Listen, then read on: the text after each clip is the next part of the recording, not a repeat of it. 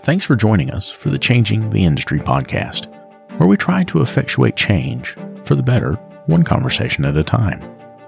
Part of that change is providing help for those that need it. This is why we've partnered with the Institute for Automotive Business Excellence. Whether it's help with sales, operations, or just getting your numbers in order, these folks are some of the very best in the industry.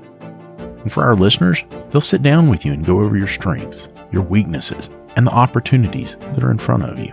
They'll create a customized plan for how to move forward, absolutely free. That's right, free. And if your plan includes one-on-one coaching, they can also help you with that. There's no hard sales pitch, no obligation, just honest help from honest people. So if that's something that you think could benefit you, make sure you click on the link in the show notes. And now, on to the show.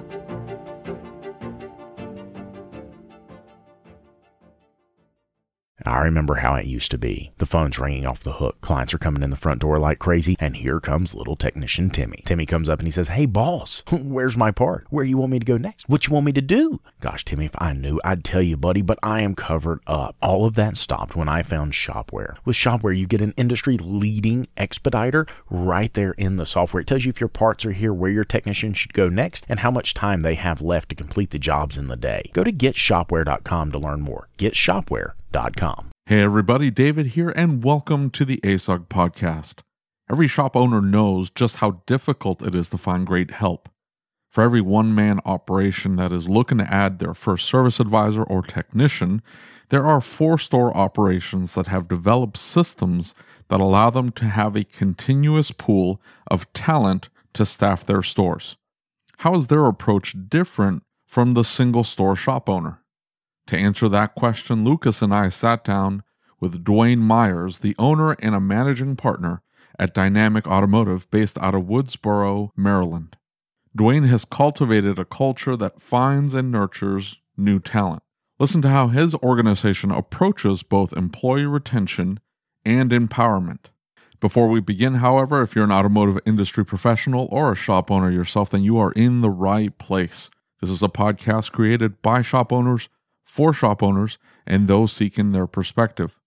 We have frank and open conversations where we discuss the struggles and challenges we have every single day and what we're trying to do about it. So if you like the content, we'd greatly appreciate a subscription on your favorite podcast listening app. If you're catching us on YouTube, hit that like button and subscribe to the channel so you never miss an upload. Now, with all that out of the way, here we go.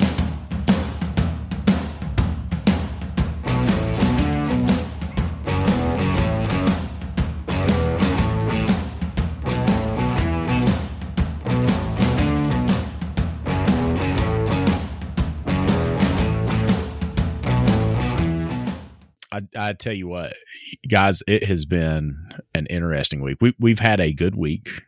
We did good numbers wise, but man, this has been like a really emotional week for me.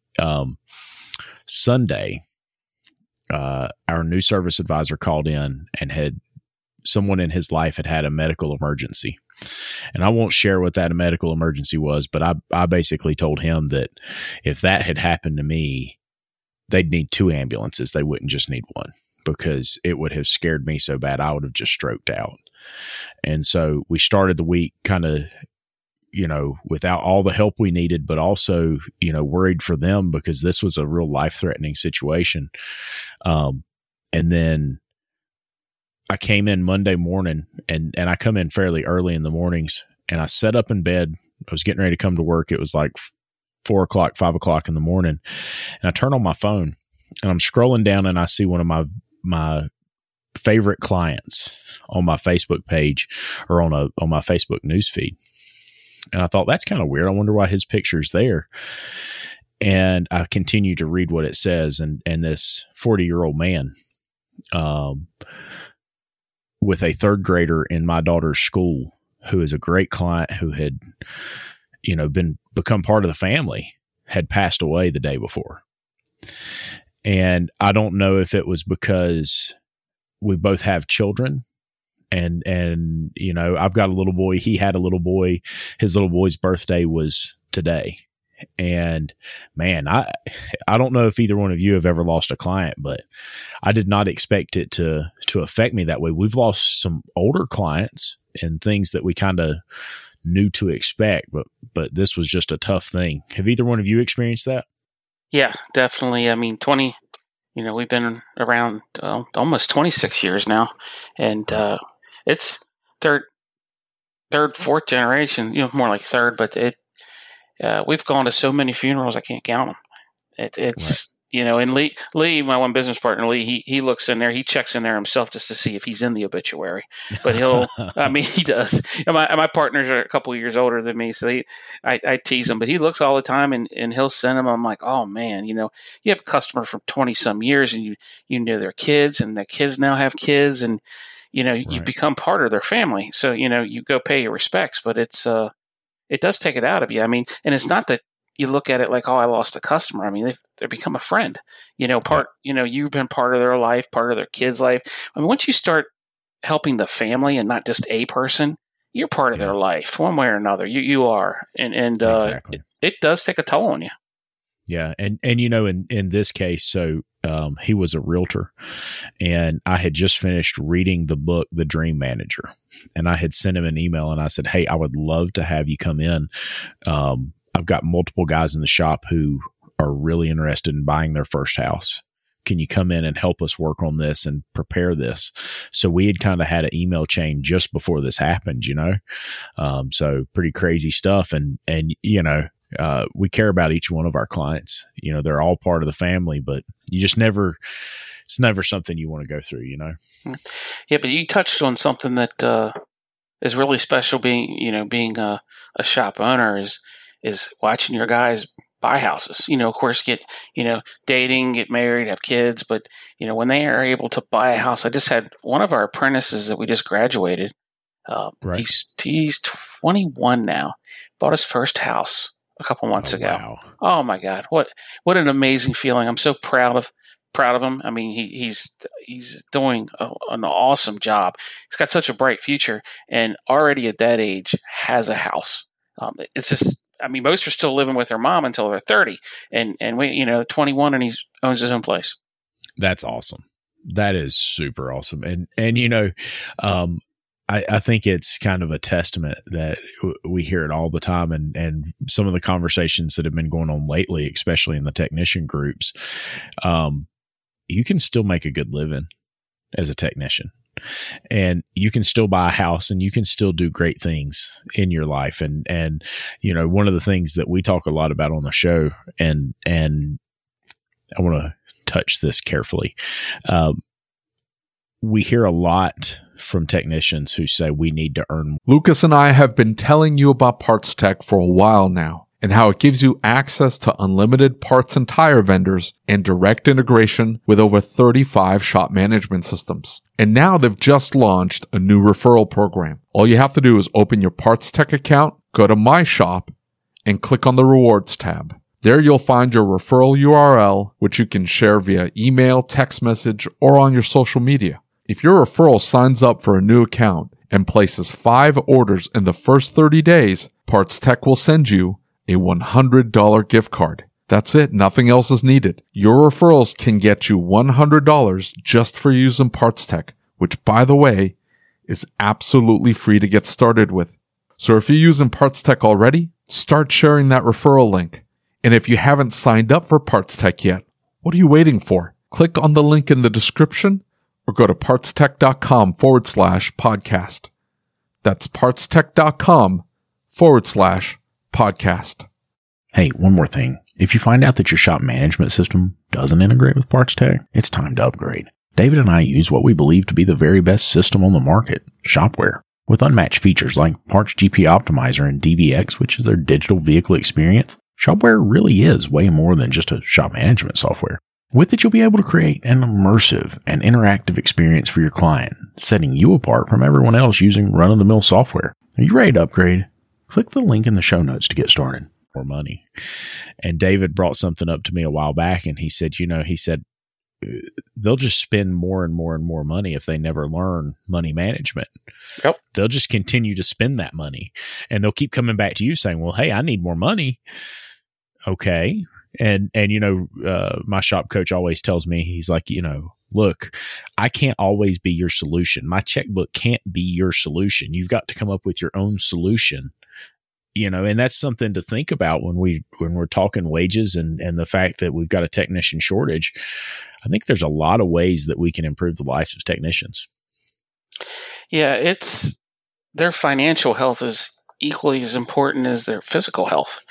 Yeah. And part of, our 401k package that we have comes with financial advice from professionals where they can actually go down and help them. And we actually, a few years ago, we started putting in our match on payroll. When they got paid, their match went in right then.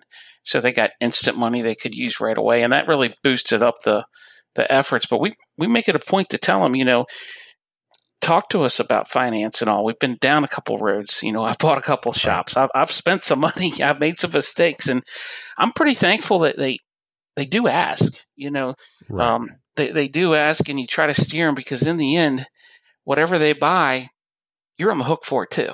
One way or another, yes, it's their money, but when they run out of money, they're going to come to you. Right. Exactly. That's a very valid point. What you kind of took a technical role, didn't you? When you were in the shop, I mean, you're a highly accredited technician, right? I got a couple ASCs. I have a few, but I tell you, I don't work on cars anymore.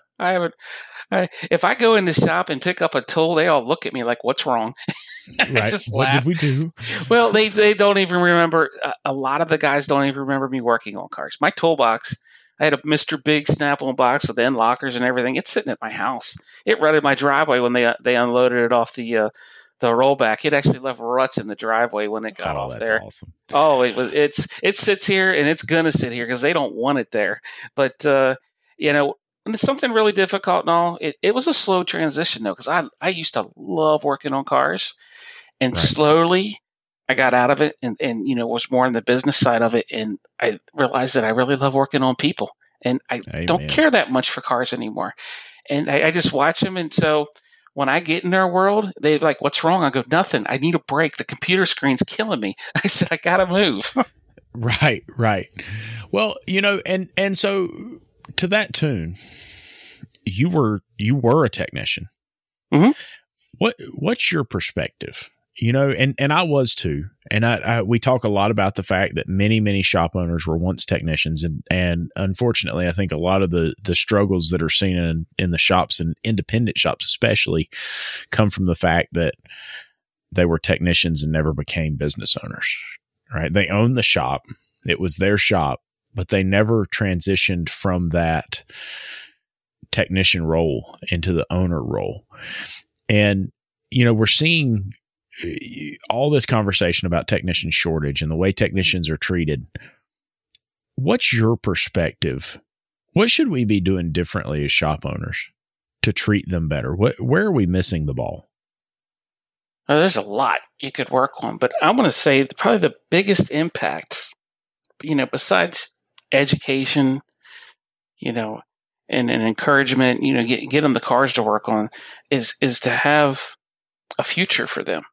I think that by far means more than anything that they're currently doing is to have a future and then to be invested in that future. And if it's apprenticeship or if it's career paths, goal setting, if you've sat down with them and talked about their career for the next 1, 3, and 5 years, you have a connection with them. And then it's just not about money, which, Right. When you say it's compensation, it's not dollars.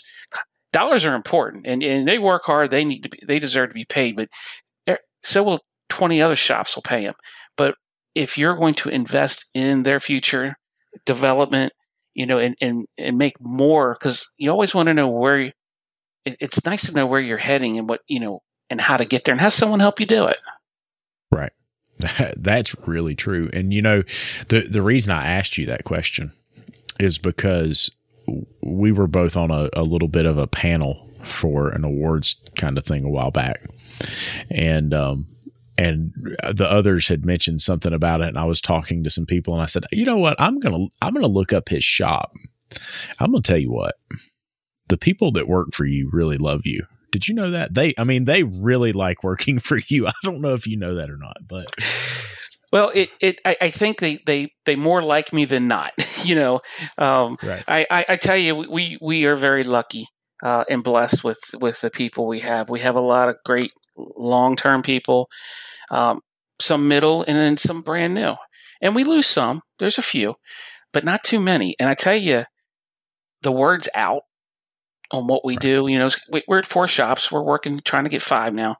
And as we grow, every time we grow, we're giving opportunities for our team, and they know that. And people outside, I just had someone come in December, worked 18 and a half years at one shop. Right. And he came to me. He was recommended from a friend of mine. He says, you really need to talk to this guy. And it happened to be his son. He says, I want him to work for you. And he says, he knows you. And I just, okay, well, I didn't know who he was, but he knew of me. And we talked, and I'm just like, well, why do you want to become part of our family? And he goes, because I want a future. I'm stuck somewhere, and I'll never move from where I'm at. And I'm like, that's an awful feeling. And if you can offer that to people, it does make a difference, and I'll fight for them just as hard as it'll fight for me. And I'll fight harder, but I tell you, they always seem to match my effort, which is truly amazing. That is pretty awesome.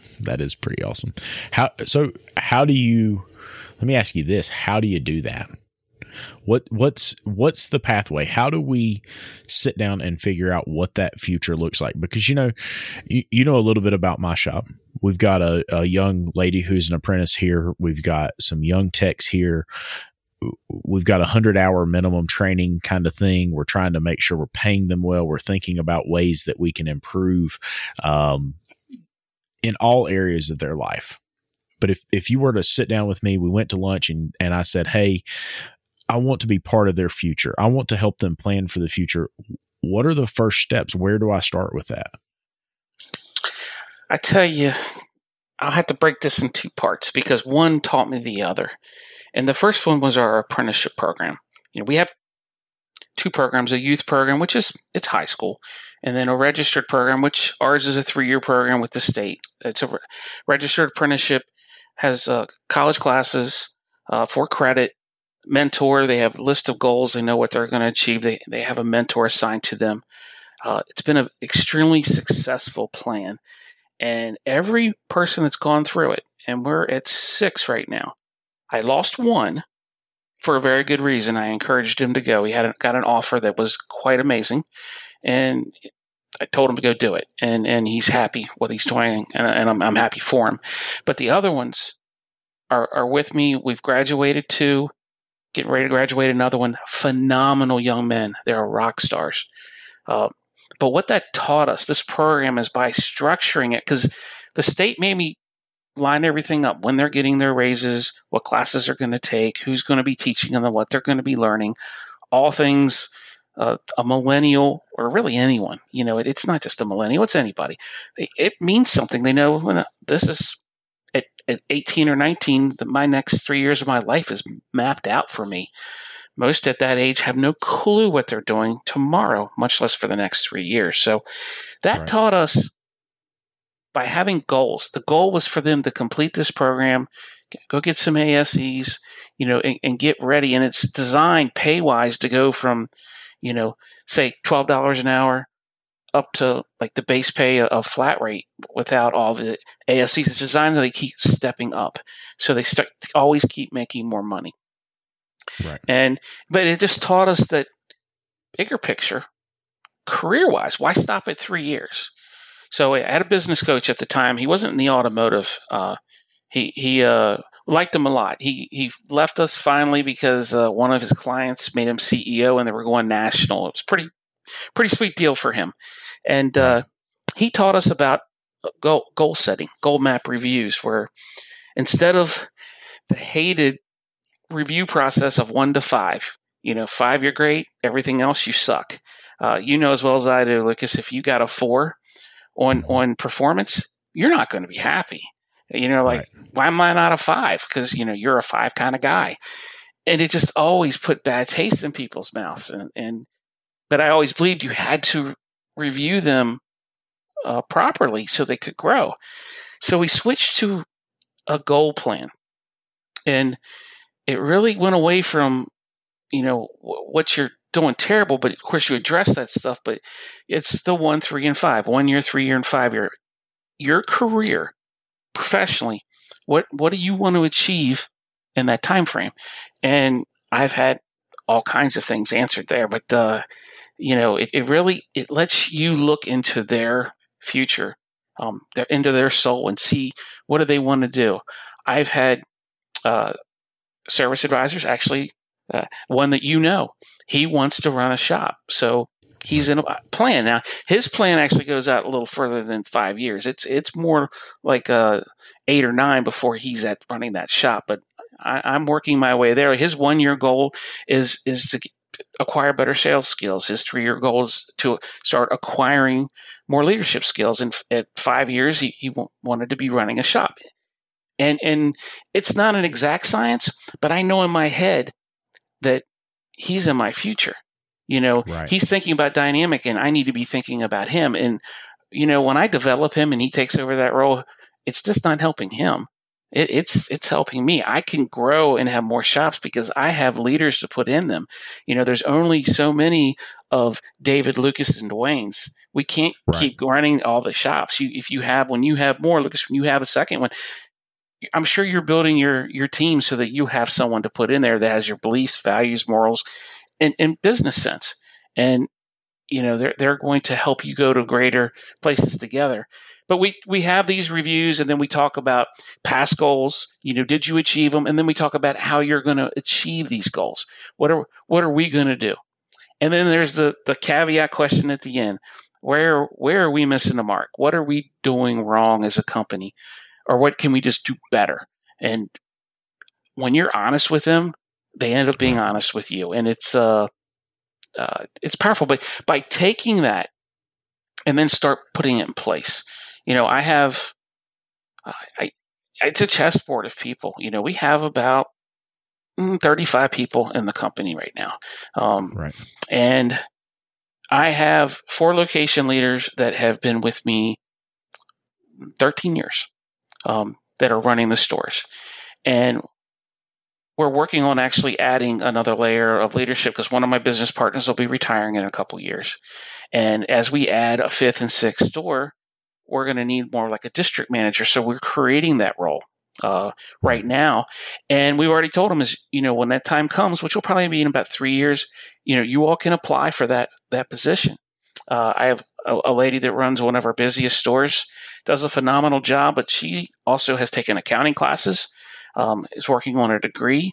She wants my job as far as the financial side. She wants the CFO, so she's been working on that along with running that store. And I have people telling me that you can't run a store and do another job. Well, I don't know a shop owner that only does one job. They do all of them. No, right. Yeah. So she's going to take over the finances, which will allow me to do more, the day-to-day stuff, each one, and then I have technicians, I have shop foremans right now that want to run locations. I have about 7 people, all at different degrees, different levels in the progression that want to run a location. And they've all been with me for quite a while. Some maybe 5 years, like others 15. So I think by doing this, I'm stacking the deck of where we're heading, where they're heading. And that's what they tell people. When this person that was at the technician that came on in December that was with this other company for 18 and a half years, which I know that other company very well. They don't do as simple as digital inspections. He's never done one in his life. They're more old school, and I'm not saying they're bad. They're old school. And he came on, and I said, I talked to him on the phone. I got a really good feeling about him. Sometimes you just know, and I said, all right, well, I'm on a Zoom call right now. I stepped off to talk to him, and I said, I'm going to ask our location leaders, if any of them would like to talk to you, if they want a technician or not. And they all did. And to listen to them, because we all got on a call together with them, and I said, hey, this is informal. We're just going to get to know us a little bit, and I said, here, this is me, who I am, what I do with the company, my beliefs and feelings. And then they went around the room, and each one of them on Zoom, I wish I would have recorded it, because it was humbling what they said. And what they kept saying was, I don't work for them, I work with them. And we work together to build the company. And we basically, they talk about, what we do with education, but then not that. Then we put it into play. You can teach somebody everything, but if you don't put it into play and actually let them exercise those skills, and like a technician, if you go to Vision and you tell me your 5-year goal is to run a location, you better one day be spending at management classes, and I'll sit with you. Amen. Yeah, absolutely. I've had a location leader on one side and a technician on the other, and Cecil Buller sitting there doing Cecil Buller. And I just look at them, he would talk, and then I would translate. And I would explain it to him. Right. And well, and so what I take away from that, because that's something we've been doing a lot of, is we've been doing the cross training. And I listen to you speak, and I think, so much of this, right? So much of what you're talking about, I think as shop owners, especially when we're in the primary role of shop owner. And what I mean by that is, we're still trying to run the front counter. Maybe we're still in the back of the shop. We're a common ASOG member. Let's just call it that. And we're still trying to do all this. And I've been there, and in a lot of ways I'm still there. But what I find myself where I drop the ball on this is that I stop coaching them. Mm-hmm. And what I mean by that is, a lot of what you're talking about, what is your goal? Where do you want to be? What's the 5-year plan? And, the first time somebody asked me that, I went, right? And, David always talks about this guy that we know. And he said, what's your goal for the next year? And he said, I want to do $1 million. And he said, okay, why? He said, well, I just because I want to do $1 million.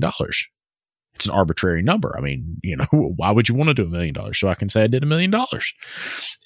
And so there is no real thought process for a lot of technicians about what it is they want to be, where they want to go. I can only imagine what it looks like in your shop, because I'm sure you have to coach them through that process. You have to work them into thinking about that, because a lot of us end up short-sighted. And I can tell you where I drop the ball is I get busy, and I get, so many cars in here, I can't keep up with it. And I've got the phone ringing. I've got all these people coming at me, need this, that, and the other. And I'm not slowing down to spend the time with them to culture that, right? It takes work to get there. Well, you're following the path that everyone has to go. You talk about, all right, you want to get $1 million. That's your goal. Well, my goal is, if I get $1 million, I then can hire that service advisor. I can get off that counter, and I now can start building the business and coaching them. And next thing you know, it's $2 million business. Right. There's got to be a goal behind, not just an arbitrary number. The arbitrary number allows you to do things and get somewhere. And I know you can go back and forth, because I did it. I mean, I've switched stores. We've gotten tight financial issues years ago, and I would help. I used to go out and help in the shop because it was a mental break, because I could fix something. You ever have that day where there's nothing that works? I'm going to go put a set of brakes on, because I can do that and not mess it up. Right, I can do this and it'll be okay. But it's healthy mentally, but in the end. And it takes time, and it's been the last 5 years that we've really been this way. So we spent 20 years, and it was a slow, and each one of us, because the 3 business partners slowly got out of day-to-day operations. I stopped working in the shop, and Jose would always tell me, quit working in the shop. If you're going to steer the ship, you can't do it from the engine room. The shop's the engine room. You got to get up and steer the wheel in the wheelhouse. And he was right. And, we went to a new phone system 2 years ago. Great thing we did over COVID, that's for sure. But internet phones, my phone does not ring when the shop phone rings. And awesome. You know what? I'm not the one that decided that. The team did. They said, you don't need to be answering the phone. One, you don't know what's going on. And they're completely right, because my office is in Urbana. I do not run that store. That is Paul's store. Completely 100% his store. Now, I'll help anyone that asks me, but I don't. I'm working on the business there. But my number one job, you just mentioned it, is coaching people, taking care of them. And it is easy when you get busy and projects come on, you got stuff, like say you're acquiring another store, that's going to take a lot of your time, or you're writing SOPs, but as you slowly add, as you do that $1 million, $2 million, $3 million, your team gets bigger. And when you start pulling goals out of them, partly they didn't realize they had those goals. Then they start taking on some of the responsibilities you thought you had to do. They can perfectly do it, frees up more time so you can do more, because it is more of a coordinating effect. Sometimes you have more time than others, but that little touch point, that 21-year-old apprentice, that graduated, he is the assistant manager in our Quick Loop. And if you've never worked in a Quick Loop, this building has a repair shop, car wash, detail center, and a Quick Loop. And Quick Loop's a different industry from general repair. And It took us a while. It took us years to learn it. We lost a lot of money learning that price, that educational piece. But high volume and the stress is there. Of course, you want to be honest, only give them what they want, but you got to tell them what's wrong with the car. And he has this knack of working with his peers from 16 to 65. That's his peer. And leading them and coaching them, and that's where we realized that he had these leadership skills that were amazing. And I've told him, I said, yes, you took all these mechanical classes, technical, but your leadership will outshine anything you'll ever do in a shop. It's special, and it's natural to an extent. So I work with him, and he knows he's going to run a store one day, and he'll be in his 20s when he runs a store, not in his 40s or 50s. But one thing I know about him is if he has a really stressful day, say they did 50 cars through that Quick Loop, and they had a couple problems, that they had to resolve, issues to take care of. Somebody called off. He had to work extra hard, take care. It's just a lot of stress. I know that if I just acknowledge the fact that he had a tough day, right, he's right as rain. If I don't, and in a couple of days it builds up and builds up, because he is 21, he's still not, he's got some more, learning and maturing to do. He'll get a little off kilter. And if I just do that maintenance, it's no different than a car. If I do that maintenance, I don't have to do the repair work. So I don't have to spend as much time coaching as if I do those small touch points throughout the thing. And every once in a while, yes, you'll have bigger ones. You'll have strategic meetings.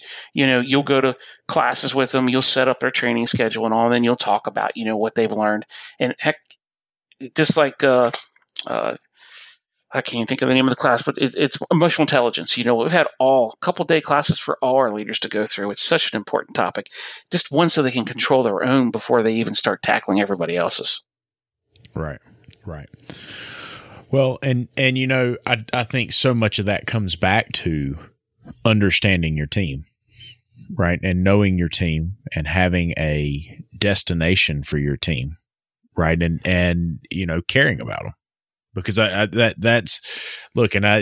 talk all the time about transactional versus relational businesses.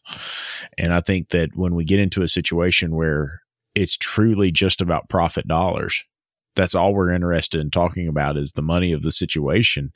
Boys, you can feel that, and the staff feels it. They know it. That's what they're seeing is your primary focus is money. Now, me personally, and you talked about something that's tough for me, and that's walking away from the front counter a little bit, and so long story short, I've always kind of been the service advisor in the shop and the technician for the longest time. I did both. And so, this is the first time I've really had somebody in that role that is competent in a high level way. And I know that sounds bad. I've had a lot of good people in that role, but nobody that is competent in this way that the gentleman that's there now is. So now I'm going out and I'm saying, hey, did you do this? Yes, sir. Did you do this? Yes, sir. Did you do this? Mr. Underwood, if you ask me to do something, I'm going to do it. And everybody's taken care of. You have nothing to worry about. Everything's fine here. And so I can't help but laugh about it because, that's sort of where I'm starting to take my business is that I'm backing away and letting them do it. That's a scary jump, though. right? That's a really scary jump. We know David's never going to take that jump, but whatever. I let him go. I'm like, hey, welcome to the shop. I appreciate you taking this job. Paychecks are on Friday. Here are the keys. I'll see you tomorrow. He also get more to the bank. He's going to have to get more Girl Scout cookies. That's it. Call me if the shop is on fire or someone died. Don't say that. Yeah. I'm well, sorry. I need to know. I'm just saying. I need to know if that one of those two things happen. Well, I'll tell them what to do. I'm not going to go back to the shop, but I'll let them know what they need to do, and then we'll go from there. Well, the reason I say that is years ago we went to a 20 group, and I'm talking like 15 years ago, and we had a brand new building we had built, and we were leaving, and the guy in charge, he said, we was like, well, all right, don't call us unless the shop catches on fire, and it kind of did, but not bad. No. But the fire department came, broke all the doors down. I mean, it was ugly, and what it was is the waste oil furnace burped, and it put smoke in the building, and had smoke alarms in the HVAC. But yeah, don't ever say that, because you'll be 5 states away, and you get a call at 2 a.m. Hey, the building's on fire. Oh no, awful thing. Oh, that's rough. That's really rough. And yeah, we're not talking about that. One of our family business back when I was young, actually one part of it burnt down, all over a piece of speaker wire, nonetheless. So now if I say anything about something burning down, my mom's over here like, you better hush up, mister. Yeah. I've learned that lesson the hard way. Yeah. But back to what you were saying, Lucas, it is hard. And if you hover and you try to listen to them talk, like if you're on the phone and they're next to you talking to a customer, it's so hard not to try and listen to that conversation that you almost ignore yours. If you're talking to someone, they're right in front of you and you're like, my eyes aren't looking at them, but my ears are staring. And I'm like, over at them. And you got to stop it. It's hard though. It is hard. It is. And the thing is that, I always try and save them from making mistakes. Right. I'm always trying to stop them from making that mistake. And what I've found is that if they don't make that mistake, they never learn from it. Well, how did we learn? Exactly. But see, we gave ourselves excuses, right? We're not willing to give them excuses. We're willing to say, hey, you should have done this instead of this. But we were giving ourselves excuses for those scenarios, and I think back about it, I all the time. I'm looking at them and I'm thinking, probably should have done this way. Probably should have done that way. Or the technicians will come in. I'll be like, why didn't you do this test instead of that test? I'm thinking, man, I just need to shut the hell up. I just need to let them do their job. And I handled a customer today. Well, I'm going to be transparent here. I made a goof up. I knew better than doing what I was doing. I got caught up and got busy and didn't think about how I was handling something. And got emotionally attached to a situation. Well, sounds like an excuse. Lucas, it was definitely. You gave yourself it was an excuse right there. It was definitely an excuse. See what happened is the sun was in my eyes, and the phone started ringing. And go ahead, David, finish your story. You. I'm sorry. That's you, David. You and your sidewall plugs and your grumpy old banners on the front of the building, and your dead groundhogs. I mean, beavers or whatever. Dwayne, I swear to God, this dude had a dead groundhog in front of his shop, and it stayed there. It was frozen, and it stayed there for weeks. They kept putting it back on the sidewalk. I kept pushing it back into the street. Look, I pay these people. Here's what they do in my city, just so you have an idea. It is raining, pouring down rain, and you see the water truck driving up and down my street, watering the flipping plants. What on earth are you doing? What is going on? And I'm just seeing my tax dollars just cha-ching, cha-ching, every stop to beautify the city and put flowers up and down my street. Whatever, fine. They need jobs. I get it. If they don't spend the budget, then it goes away and they allocate it somewhere else where it might be useful, but whatever, right? So, that thing just got poked back into the street, hoping the street department would come by and pick it up. And somehow it kept making its way back onto the sidewalk for a couple weeks. And Eventually, it was nobody frozen. even walks over there. Nobody even sees that thing. Dude, it was right in front of your front door. It was frozen to the ground. Well, yeah. Well, it had just snowed. You were looking for it. I don't know. I hadn't noticed it. Meanwhile, this is the marketing guru. Listen, you gotta clean things up. You gotta make it look nice. Oh, dude, you never hear me say any of those words. Thank you very much. 1, 2. When people still show up, they step over the beaver and happily come into my shop. And hey, I really connected with that ad you sent out. I'd like to pay you money to fix my car. Oh. Nice beaver. Did you have the beaver? I'm keeping that in the podcast. I just realized how that came off. Here's the thing. My guys would actually, if they knew that the beaver and me were fighting, it would disappear and come back from a taxidermy, and it would be stuffed, and that would be our new mascot. And then you need to put them on your marketing. Yes. You got to have the beaver mark on it. Been hit by a car. Well, you kidding me? Like it's a little deformed. It was a groundhog. Been hit by the car. Those groundhogs are mean. We have a creek right behind the shop. They hiss at you. Yeah, and they're not afraid of people. They will walk up to you. Slap you if they need to.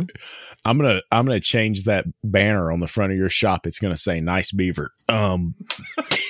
That's your new motto, man. I'm telling you.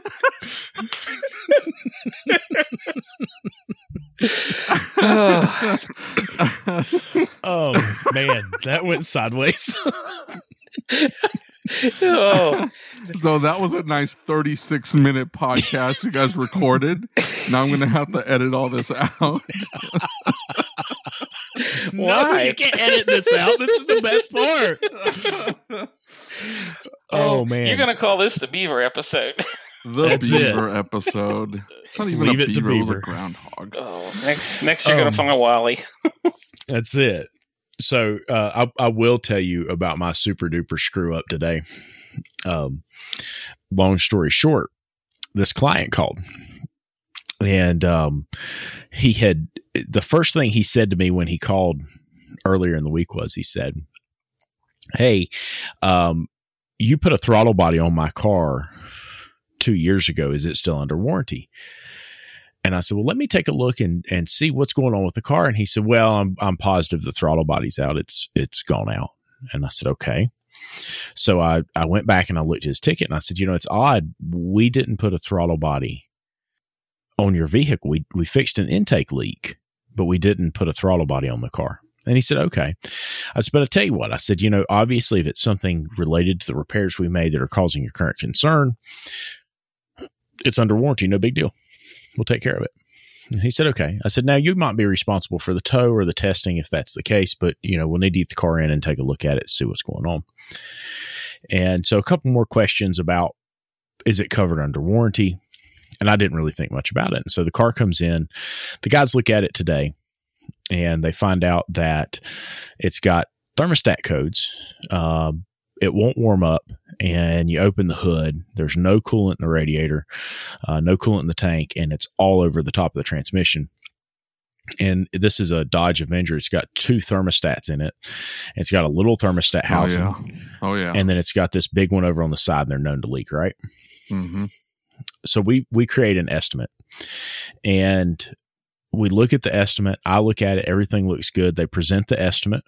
I was in a coaching call with my coach, and they present the estimate, and the guy declines everything.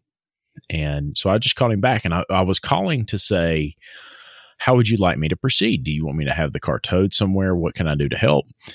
And he said, I talked to somebody else, and they said $350 to do the job you priced.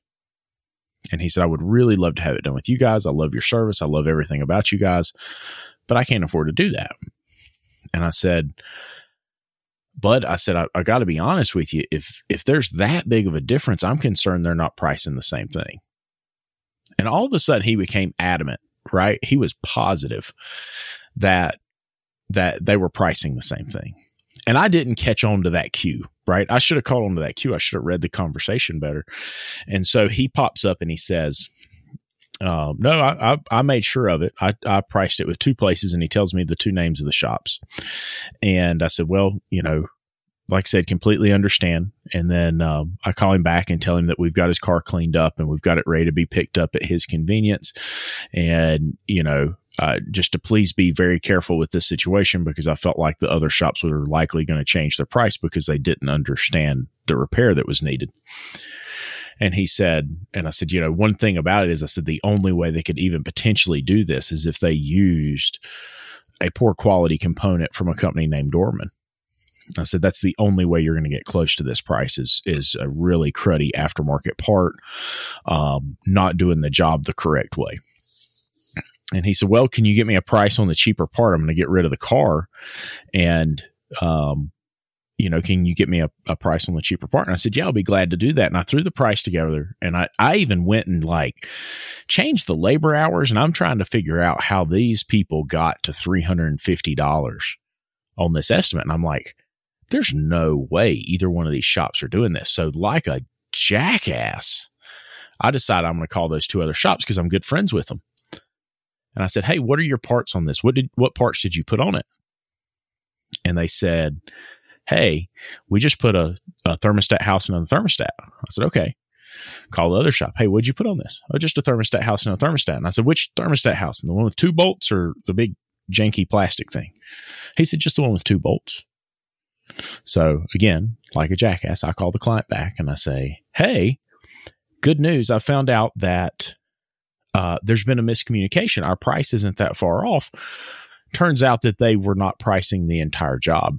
And this dude loses it. Absolutely flips out on me. Says that I have taken away his right to a second opinion. And at first I was kind of offended. And then I thought about it. He was right. And I think in so many cases, I would have made an excuse for myself and said, no, I'm not wrong because of this, that, or the other. And then I look out here at this super professional team that I've got on the front counter, and not one of those guys would have done that. Right. And here I am, the owner, making a goofy mistake like that. And I think as owners, it's easy for us to get emotionally attached to what's happening. And somebody says your price is too high, this, that, or the other. Now, in this case, I think the reality is this guy thought he was going to take his car and demand them fix it for $350 because that was the estimate they gave him. And he didn't properly explain the job that needed to be done. But I guess my point in telling that story is that as the owner, we become so emotionally attached to things like prices, what's going on in the shop, every single component of our shop's working, that sometimes we can't see the forest for the trees if we're on that front counter. And so to speak to kind of what you were saying, Dwayne, we become so emotionally attached to what's going on in the shop, we can't coach our employees through that. What do you think about that? Oh, you can't, and you end up becoming a bad example. One is you're micromanaging and you're doing their job for them, which right. is terrible. And you got to let them make mistakes if they're going to make them. That's, of course, how we learn. And then you take those as educational pieces. But the whole thing with, the owner on the front counter, and it's necessary for a while until the business builds to a certain point. But I'm sure your coach has told you get off the front counter because one is you can't build a business, and two is we're emotionally attached to everything because it's our life. Yep. Yes, we have other pieces, we have families and all, but there's no way you can be a small business owner and not be part of your blood. You wouldn't have took the risk if it wasn't. I had a customer tell me one time, I told him what policy was, and he said, "You're the owner." And I'm looking, and I go, "Yeah." And he says, "You can do whatever you want." And I'm like, "Oh, they're right." I'm like, no. So your team can say that we have policy. This is how we do it. Yes, you should follow policy, but in the end, you can do what you want to do. And it's important. It goes back to the development part, but man, to learn and grow, just like that young technician, you're going to break a couple bolts. Amen. And then you're going to go behind. There's almost nothing in this world that we can't fix. They upset your customer. You call them, and when you tell them, "I'm sorry this happened," own it. It happened. I'm sorry this happened. And let them talk, say everything they got to say, and you tell them, "Yep, Fred, this could have been handled better. But no, we're actually trying to do this with Fred. Tell him a little bit about Fred. And Fred's on the path to, to run one of our stores, and he made a mistake, and we know part of learning is making mistakes, but he understands what happened, and we've learned from it, and we want to thank you for giving your feedback, because we actually are going to be better because of it. You can use these little misses and actually build your reputation. And build, the confidence that the customer and your team member has. Because if they make a mistake and then it gets made right, they make it right, they're more confident, because now they know, all right, more than likely this is going to go right. But if it doesn't, I know I can fix it. And if I can't, I know Lucas has my back. Exactly. Yeah, and confidence just breeds success. Absolutely. I really agree with that. And I think one of the big things is that allowing them to take action and not making them question that you're going to come back and be upset when they take action. Here's the one thing they have to be able to do. Make your decision. Whatever it is, make it. Just be able to tell me why you made that decision. Yeah. And if I don't agree with you, we'll just talk about it. This is how I would have handled it. But I won't crucify you because you said, all right, I got him a rental car. Fine, you got him a rental car. Why did you do that? Well, they need this, this, and this, and they have a sick nephew they had to go to. Or, whatever. Because I don't know all those little details. Right. If you can just tell me your why, other than give me, I don't know, well, then we've lost every bit of benefit there could have been out of this. If they own it and they say, hey, this is why I did it, they use some form of thought process, because eventually it will get honed. One, your process is going to get better because we don't know everything by far. Right. And when we get together as a group and we're all putting in information and knowledge and talent, we're going to get even better. And you're going to find out that, Lucas, your phone is not going to need to ring in your office for day-to-day operations. Right. Oh, I can't wait. I cannot wait for that to happen. And look, David, his clients don't even want to talk to him. So. He's a groundhog, doesn't even want to talk to him. I know, right? The dude died out front just so he didn't have to talk to him. Man, David. Man. Dwayne, I've noticed that are you involved in legislation and things like that in our industry? Oh, yeah, a little bit. I've had the privilege to actually talk to our senators. I've actually had our senator and a congressman out to our shops. That's cool. Yeah. That wouldn't end well with me. Well, actually, it did go well, even though we weren't necessarily of the same political party. It'd make it so much worse. Well, and some of them, a senator wanted to come out and actually check out our apprenticeship program, and I took the opportunity while I was out to talk about vehicle data. And I had a technician show him what it was, just plug in a scanner and get information. And I told him, if you owned a newer European car, a Volvo or something, and, do you know how to replace wiper blades on your car? And he's like, yeah, of course I can. I said, well, in that newer car, there's a park function. And if you don't have a scanner where you can push this button and communicate with it, you can't even change your own wiper blades, and just try to make it as real down to their level of what it was, and say, I'm all for making, interfaces secure so the cars can't be hacked, but be careful that you don't make a blind legislative move where you block all of us, and you've blocked this humongous, industry that takes care of 70% of the repairs from doing their job. You would crush the economy. And trying to educate them that way. And it was actually really good. I've had them come out to the shops. With AutoCare, we've gone down with some of their summits and actually went to their different offices and talked to their representatives, because usually the senators and the representatives don't talk to you when you go down to Capitol Hill. You talk to their team they have there, and it's amazing when you start talking about the information that's being collected and all. And they don't have a clue. And I challenge other shop owners. I said, you need to say something and talk about something, because this affects the way you make a living. This affects your life, and you're letting AutoCare, ASA, and other shop owners fight your fight for a living, and your future and your team's future. And everyone has a voice, and they listen to small business owners, because we employ people and they're their constituents, And that makes a difference, a lot more than a lobbyist will. And they'll tell you that, lobbyists will say they won't listen to me. It goes over. But when a business owner talks to them, their ears are open. And it's seemed to move the point. I mean, the more of them we educate, the less likely they'll make bad legislative moves, especially from not being educated. That's the biggest thing. They just don't have a clue. And a lot of the manufacturers are putting out information that's not necessarily truthful, which is a shame. But, all we're asking for is a fair playing field. And that's what I tell them. Just give us the ability to do what we've done for years.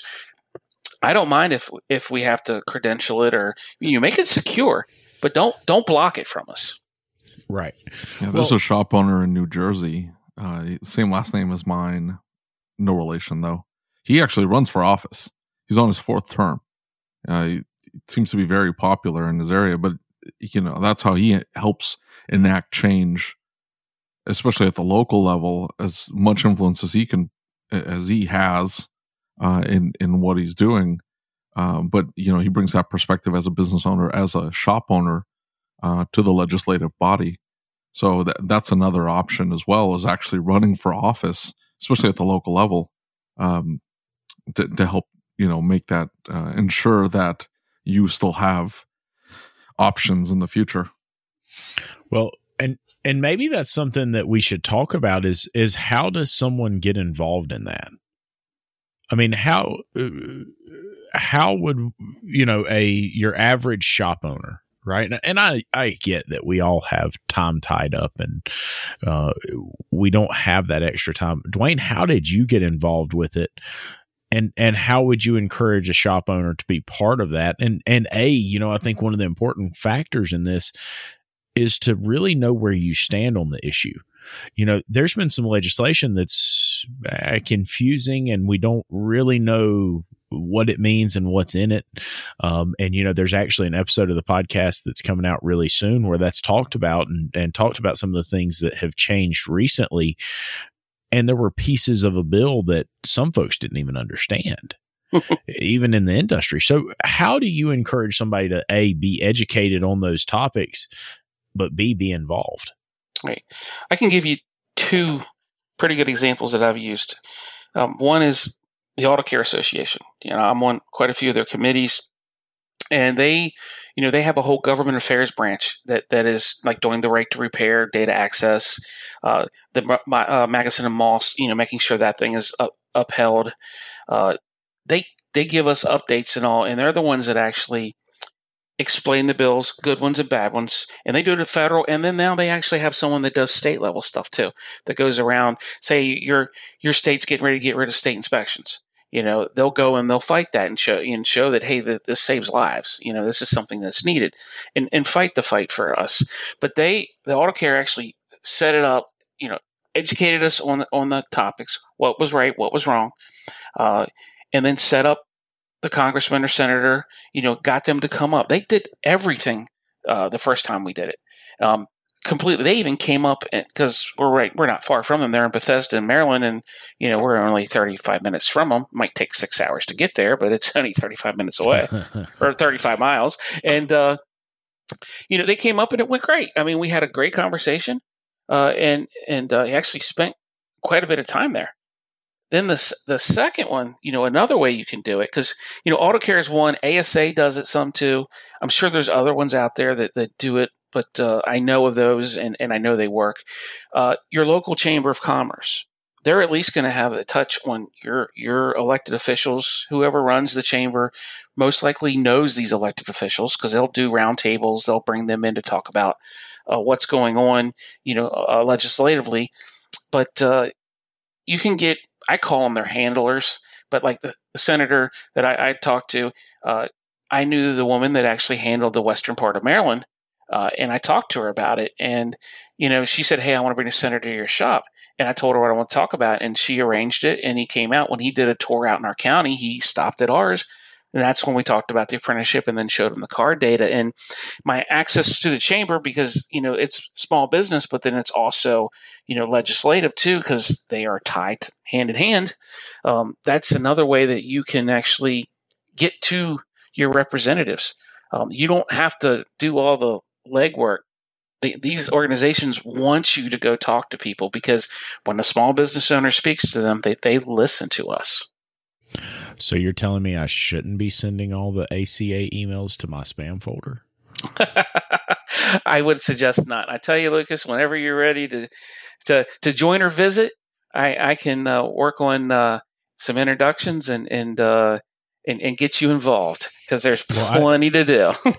Well, I'm a member, and I've been amazed at some of the emails and watched some of the stuff that they're doing, because, a lot of the organizations, we talk about that frequently, a lot of the organizations have not really been active. And I've kind of watched what they're doing. They're really kind of the premier active organization. And I don't mean to speak poorly of the other organizations. Lots of really great organizations working on training, working on things like that. But I've not seen anybody with the level of activity as ACA, and so talk a little bit about that and how we can get more shops involved, because I think that the more they have, the more folks they have involved, the more change we can see in our industry. And I think the more involved from an information standpoint you can be, because you can actually pick up some of this information and be informed when you speak, I guess is what I'm getting at there. Well, AutoCare is sectioned into many different groups. Government affairs is one, and other is emerging technology. And they're not only saying, hey, Congress, what the manufacturers are doing is bad. They're trying to monetize data and sell it, and they're trying to prevent us from having access to it. Not are they only saying, hey, this isn't fair. They're actually, with their other hand, they're raising it up, and we found a way that we have a secured vehicle interface where shops like ours can access this securely, where it can't be hacked through servers, basically where the data from cars can come right to us. And so they actually have worked on this, and they've been working on it probably for about 5 years now. And it's quite, I don't know if you know Joe Register, but what an amazing person. He's in charge of the security of the emerging tech committee, secure vehicle interface, a lot of stuff that they're working on. And so they're doing both. They're not only saying, hey, this isn't fair. They're saying, but this right here will fix it. And they're getting not just themselves, but all these other organizations, AASA, ASA, all of them together, and saying, hey, we support this as a way to answer these problems. And then they're also doing educational pieces and to get other shops involved. Apex, unfortunately, went virtual. They're putting a big push into making it more shop friendly, as far as, training and more about the shop owner, technicians, service writers. And we feel by getting more classes in there that are more relevant to us and not just the industry, the supply chain, it's going to bring more shops to realize that ACA actually has a lot of value to bring. So, Vegas, Apex is expanding. They're fighting the fight and coming back with answers for our pain points, and then fighting legislatively against other issues that could put us out of business tomorrow if we're not careful. So a lot of reasons, and a lot of it, most shop owners don't even realize that ACA is there. I never realized they were there until I went to Leadership 2.0 because of a program group sent me there. Right.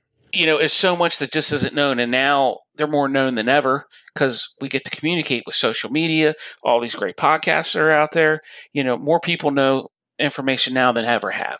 So we just got to kind of get involved. Right. Well, I didn't know anything about ACA until I was in a IGO board meeting, and they had a representative there talking about the secure data issue. Mm-hmm. Right.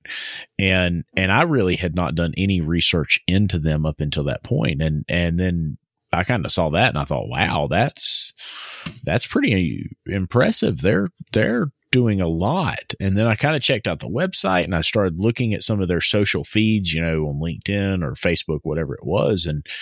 And they're doing a lot of different things in a lot of different areas. But, the fact that you bring up is they're bringing solutions. Mm-hmm. You and I were talking, I've been talking to some other folks about an issue that seems to be a common thread right now. And one of the things that I heard from somebody who has some input on it from the other side, if you will, and we'll talk more about this issue in another episode, so no reason to bring it up tonight, but they kept saying to me, listen, it's all well and great that you think there's a problem, but this is the best thing we know of right now. This is the best option we have right now. If you want to talk about a problem, fine. If you want to make a change, let's talk about what that change looks like. And I said, well, I am wholly unqualified to make any suggestions here. Well, so when you've got a group like ACA, they put the people in place to help you kind of work through that thought process, much like we're talking about technicians and service writers, finding your dream. Well, sometimes you need a facilitator to help nudge you a little bit to understand what the options are out there and what to see as far as potential. So I thought it was really cool to kind of sit back and look at some of the things they're doing and some of the data they provide. Just on that vehicle data slideshow that they did for us, man, there was some really intense data in there that you don't read about anywhere else. You know how powerful this industry is. It's massive, 2% GDP. That's a major player. And when you say 2%, and that's probably going to go up just because of the focus coming back to the American car, Right. And the thing is ACA isn't just taking their people and working on this. They do subject matter experts where they're doing this internationally. They're doing it in Europe. They're doing it with standards with SAE. I know they've got at least 3 standards already set, and basically whenever you do things with cars and all, there's standards that are made that way, like a train fits on the tracks because there's a standard for it. Right. They're working on standards for data and how it's accessed and the way that it's secured. And they've gotten at least 3 of them through. That's a major milestone that most people didn't even know happened. And they bring in engineers. I sat in a meeting when they started explaining SVI, and I actually watched it work in person in Vegas 2 years ago, maybe 3. And there was a German engineer, Gangoff. Oh my God, what a brilliant man. But he explained it and my mind exploded. Just way overload. It was a complete dump of information. And I'm like, please don't explain this to a customer because they would never, they would get completely lost. You had to find a better way to communicate and lessen it because the engineer is so brilliant that they communicate different than we do, for sure. Right. And if you're not involved with organizations like that, you never see that. Right. No. And I think as shop owners, we kind of, somebody once told me that shop owners put blinders on and they just see the next car that's in front of them, or they just see that next $1,000 repair order, or they see that, that $50,000 month and they're like, oh, that's it. There's so much more to the industry that so many people never see. There's so many moving pieces and so much that goes into this. It's just hard to even fathom how much is actually there. Well, here's something to think about, Lucas, is, I get asked, the question I'm asked, and I got a good answer for it, is how do you have so much time to volunteer, go to different places and do things? Well, I go back to my team that we've developed and grown over the years. Right. And, as we get off the front counter, as we get out of the shop, and now we have a little bit of time, and now you have to make a choice. Am I going to go better our industry and myself, or am I just going to focus on me and our shop right here? And what I found is when you started getting out, in one of the groups I'm in ACA is CCPM, which is Car Care Professional Network.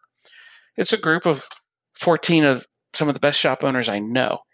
And I learned so much from them talking about problems. We were the sounding board for the industry, for the manufacturers, warehouse people, jobbers. They would bounce things off of us. An actual shop, instead of thinking that they knew what we wanted, they actually came and asked. But we would talk, and I learned so much from it, and it took that back to our shop. So now you go to a Vision, or you go to Vegas, or all the other training events that are out there. You go out there, and of course, I like to take some of my team, and we rotate our team out to these events, and it costs me money. But one is an experience. 2, they actually get to really see the industry. They make some connections, and they're learning. And it's amazing what it does with tenure, because you're developing them, and it's a cycle, and the circle gets bigger, and you're able to do more because your team gets better behind you. So it's, the more you do and get involved in our industry, it just makes such a difference. And yes, 2020 was a stumble, but it's not going to stop us, because now we're going to have so much more virtual on top of regular classes in person. So I just think our training is just going to get that much better this year. I've been getting nothing but complaints about the virtual training, though. So it's a completely different dynamic training, through a webinar than it is in person. And I don't know, it takes a different skill set, I think. I heard somebody explain it that you need to amp up the energy whenever you're doing it virtually. You have to be a lot more excited, and it's because you almost have to transfer that excitement, that energy for the topic through the internet, and it doesn't translate well sometimes. And so sometimes, you pay whatever, $100 per person. They show up for the class, and the trainer is not into it.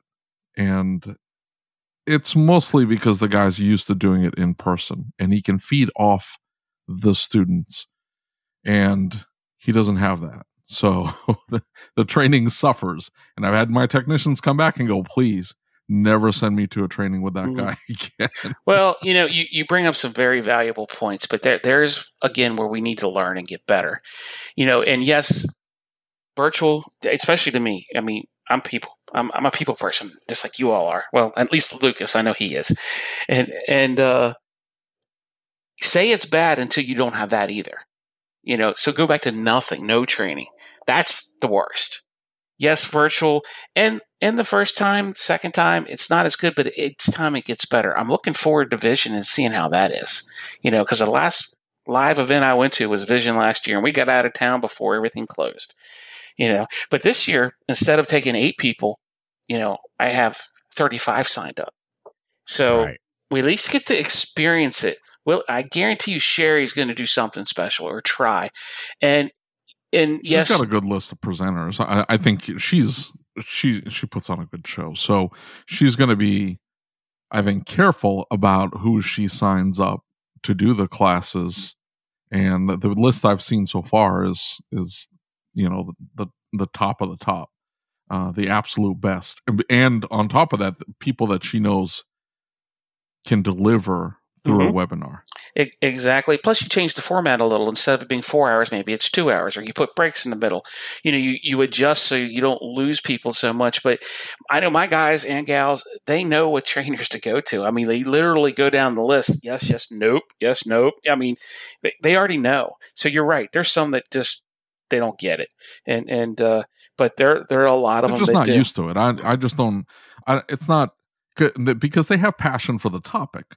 It's not that they don't care or that they're whatever apathetic towards the having to deliver it online. It's just that they're not used to doing it online, and you can tell they're not used to doing it online. And so, that's the other thing is I've seen the quantity of training ramp way up, and you almost have to stop and wonder, why wasn't this happening before? And I understand it, but there's more money in person. So, and if it almost feels like you're getting more if you send them in person. So you're okay paying the extra money, this, that, and the other.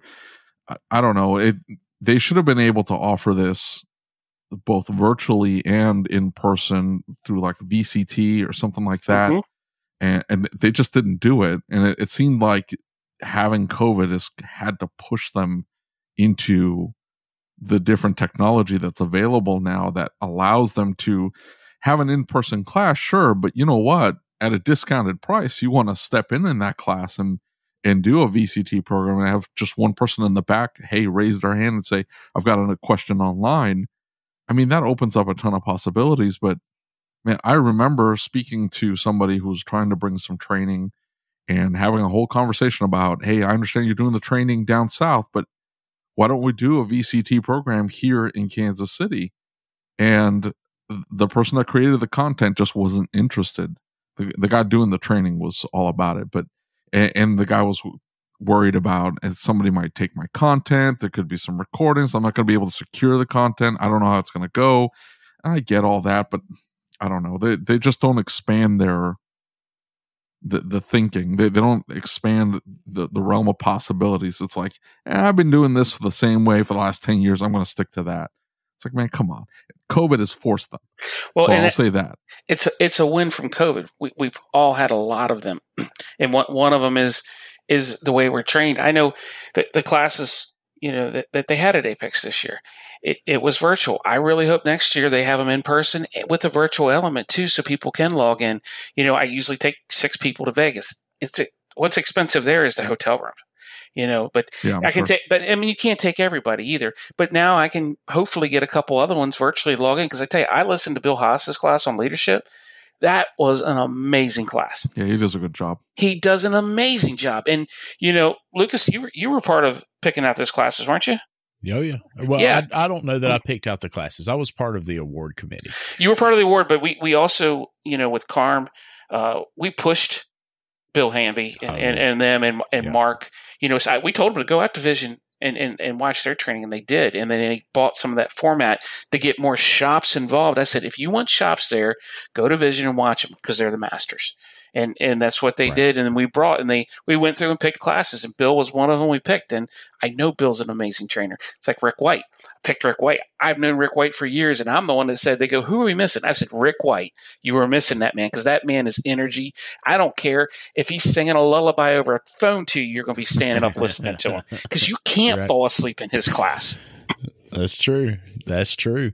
And I think that so much of this comes down to being involved with these organizations, right? And just like this all started for me with being involved with IGO.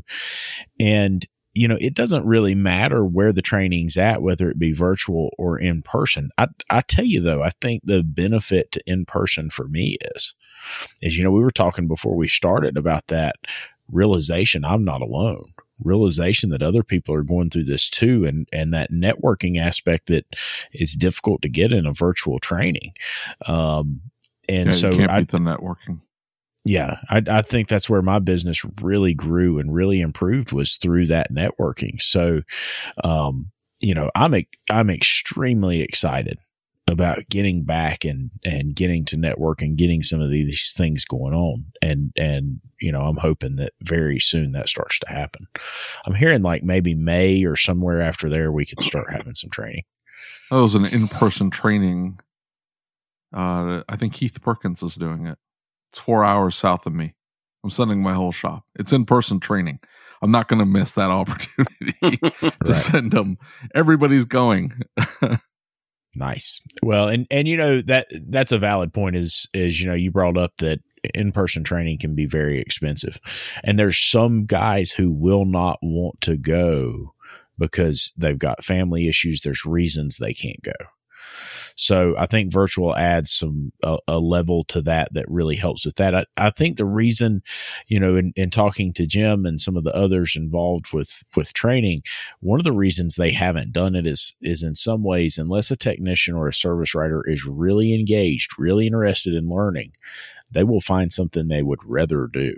Yeah, and I think it depends on the area, though, because I think it was Benji Burrs who was asking for other shops interested in bringing training to his area.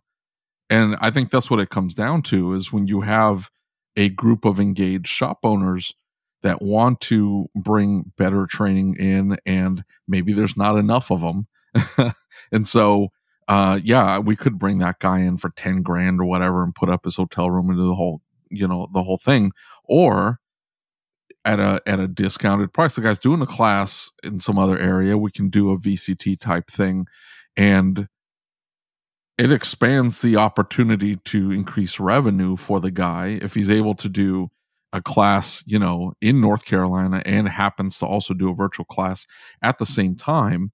I mean, in essence, it's a live class. Now, when you're talking about, hey, we're going to have a vehicle here live to hook up a scope to or something like that, that's a little bit different. But that interaction that you have with students live, and you create a classroom setting and just put it up on a screen. I remember doing that in college, like 20 years ago as an option. You could take online classes, and that's how they did it. You just didn't have to go into the schoolroom and sit down at a desk to learn. You could do it virtually through a computer. So I don't know. It just at least with having COVID, it's pushing them to try different things. Right. Yeah. Yep. Definitely. I agree. That's going to be one of our wins, and I think it's just going to expand how we offer it, and maybe the classes when they're hybrid, where you have people in the class and you have the virtual, maybe it'll up the game, and the training for the virtual will be even better. And I think it will. I really do. But the best thing, virtual isn't ideal, but it is better than nothing. I mean, we don't want to we don't want to regress. We don't want to go back to the industry that was. I mean, we're becoming a profession. I consider we are one now. And training, it's got to be done. And little hiccup in the road last year, but there was still stuff. I actually lined up did it through my chamber. There was a company that does leadership training for all my leaders in the company. It's 5 2-hour classes. And then they're going to do a little bit of coaching, and they're like, "What is this for?" And I said, "It's for maintenance." I said, "Guys, we're stale. We haven't gone there." And they all looked at me and they said, because they all love training. They said, "You're right. I didn't even think about it." That's exactly. Let's do this. So you bring up a valid point for me, or something that just kind of sparked some interest there. What do we do to become a more professional industry? What's the key that you see? And the reason I bring that up is recently there were some conversations kind of behind the scenes about the professionalism in a group like ASOG. You've got some people who are rough around the edges, and there's nothing wrong with that. But, a lot of folks say, hey, we want to be seen as professionals, and you've still got technicians that are kind of rough around the edges. And again, there's nothing wrong with that. What does it take for us to be seen as a more professional trade? Where do we go from here? Well, I think part of it is, I think our customers need to understand better what it takes to actually get their vehicles repaired and maintenance, and understand the level of knowledge and skill. We need, they need to find out that you just don't plug it in and tell you what's wrong with it. And part of that is the sales job. And when we got to bring the value of what there is. Now, there is something to be said about, a clean waiting room, a clean bathroom. You walk in and a store looks professional. I'm one that it should be straightened up and clean. The dead groundhog, if you stuff them, you could put them on the mantle, but you can't just leave them outside, But we have to act the part if we're going to be it. Just so you know, he was on city property. Just so you know. So your tax dollars owned him. He's still yours. Right. Yeah, exactly. But go back to the whole goal process. All right, and there's nothing wrong. You want to be a technician, that's all you ever want to be. There is nothing wrong with that. It's a great career, and so, you may act and do things a certain way. But if you want to be a salesman, so you now need to work on your sales skills. You need to learn how to enunciate, pronunciate, speak, type, work on misspelled words, use your grammar better. This, to me, is bringing the industry up, because now you're being more professional instead of being sloppy and just saying, oh, it's probably going to be this. No, give them a good estimate, do a proper job, give them a good warranty. That's all part of being professional. And one is just educating our customers on how much of a genius our technicians are. I mean, it's amazing. I know when I diagnose cars, 5 minutes on the computer, 55 minutes on the car. Now it's lucky if it's 50-50, or half an hour on the computer. So much research. Well, and a couple things to that is Malin Newton said in a class one time that he would send his staff to any kind of training that they wanted to attend, as long as it in some way or another applied to the job. Correct. And so I think that's a powerful concept that we need to educate our people in all different types of areas. It comes up time and time again. Do you think organizations like the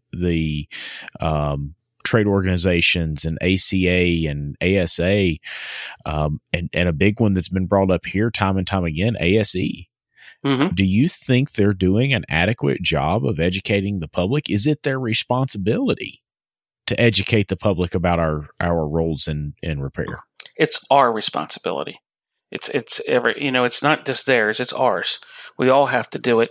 One of, Jason, that you've met, one thing he's really good at is, he loves talking to his customers and educating them on the repair.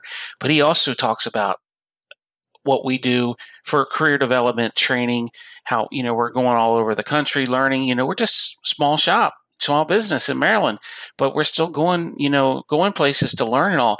And when they hear that, they're like, wow. They're like, I don't go anywhere. My company doesn't send me anywhere for training except for, something online for 2 hours. And you're selling the whole value proposition now. It didn't cost me $500, to get a tune-up. It's, man, these guys they diagnosed it right and got it fixed right and got it back to me in a timely manner because they're educated and they've been trained and they have the knowledge to fix my vehicle and do it with a service that I appreciate. Well, I hope you enjoyed this episode of the ASOG podcast. If you'd like to support the podcast along with the work of ASOG, just go to our website, asog.site, and click on the Become a Patron Now button. Becoming a patron gets you several perks, supports this podcast, and is entirely tax deductible. That's because ASOG is a 501c3 educational charity. Once again, make sure that you're subscribed to the podcast, and if you're listening to this on Apple Podcasts, leave us a review. It really helps us out. Don't forget to subscribe to the YouTube channel and hitting that like button.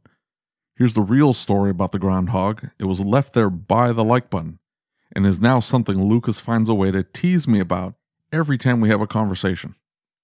Forcefully hit that like button for me this time. As always, if you have any questions, comments, or concerns, or if you'd like to be a guest on the podcast, or if you have any topic suggestions, please reach out to me via email. My email address is david@asog.site. That's DAVID @asog.site. Until next time.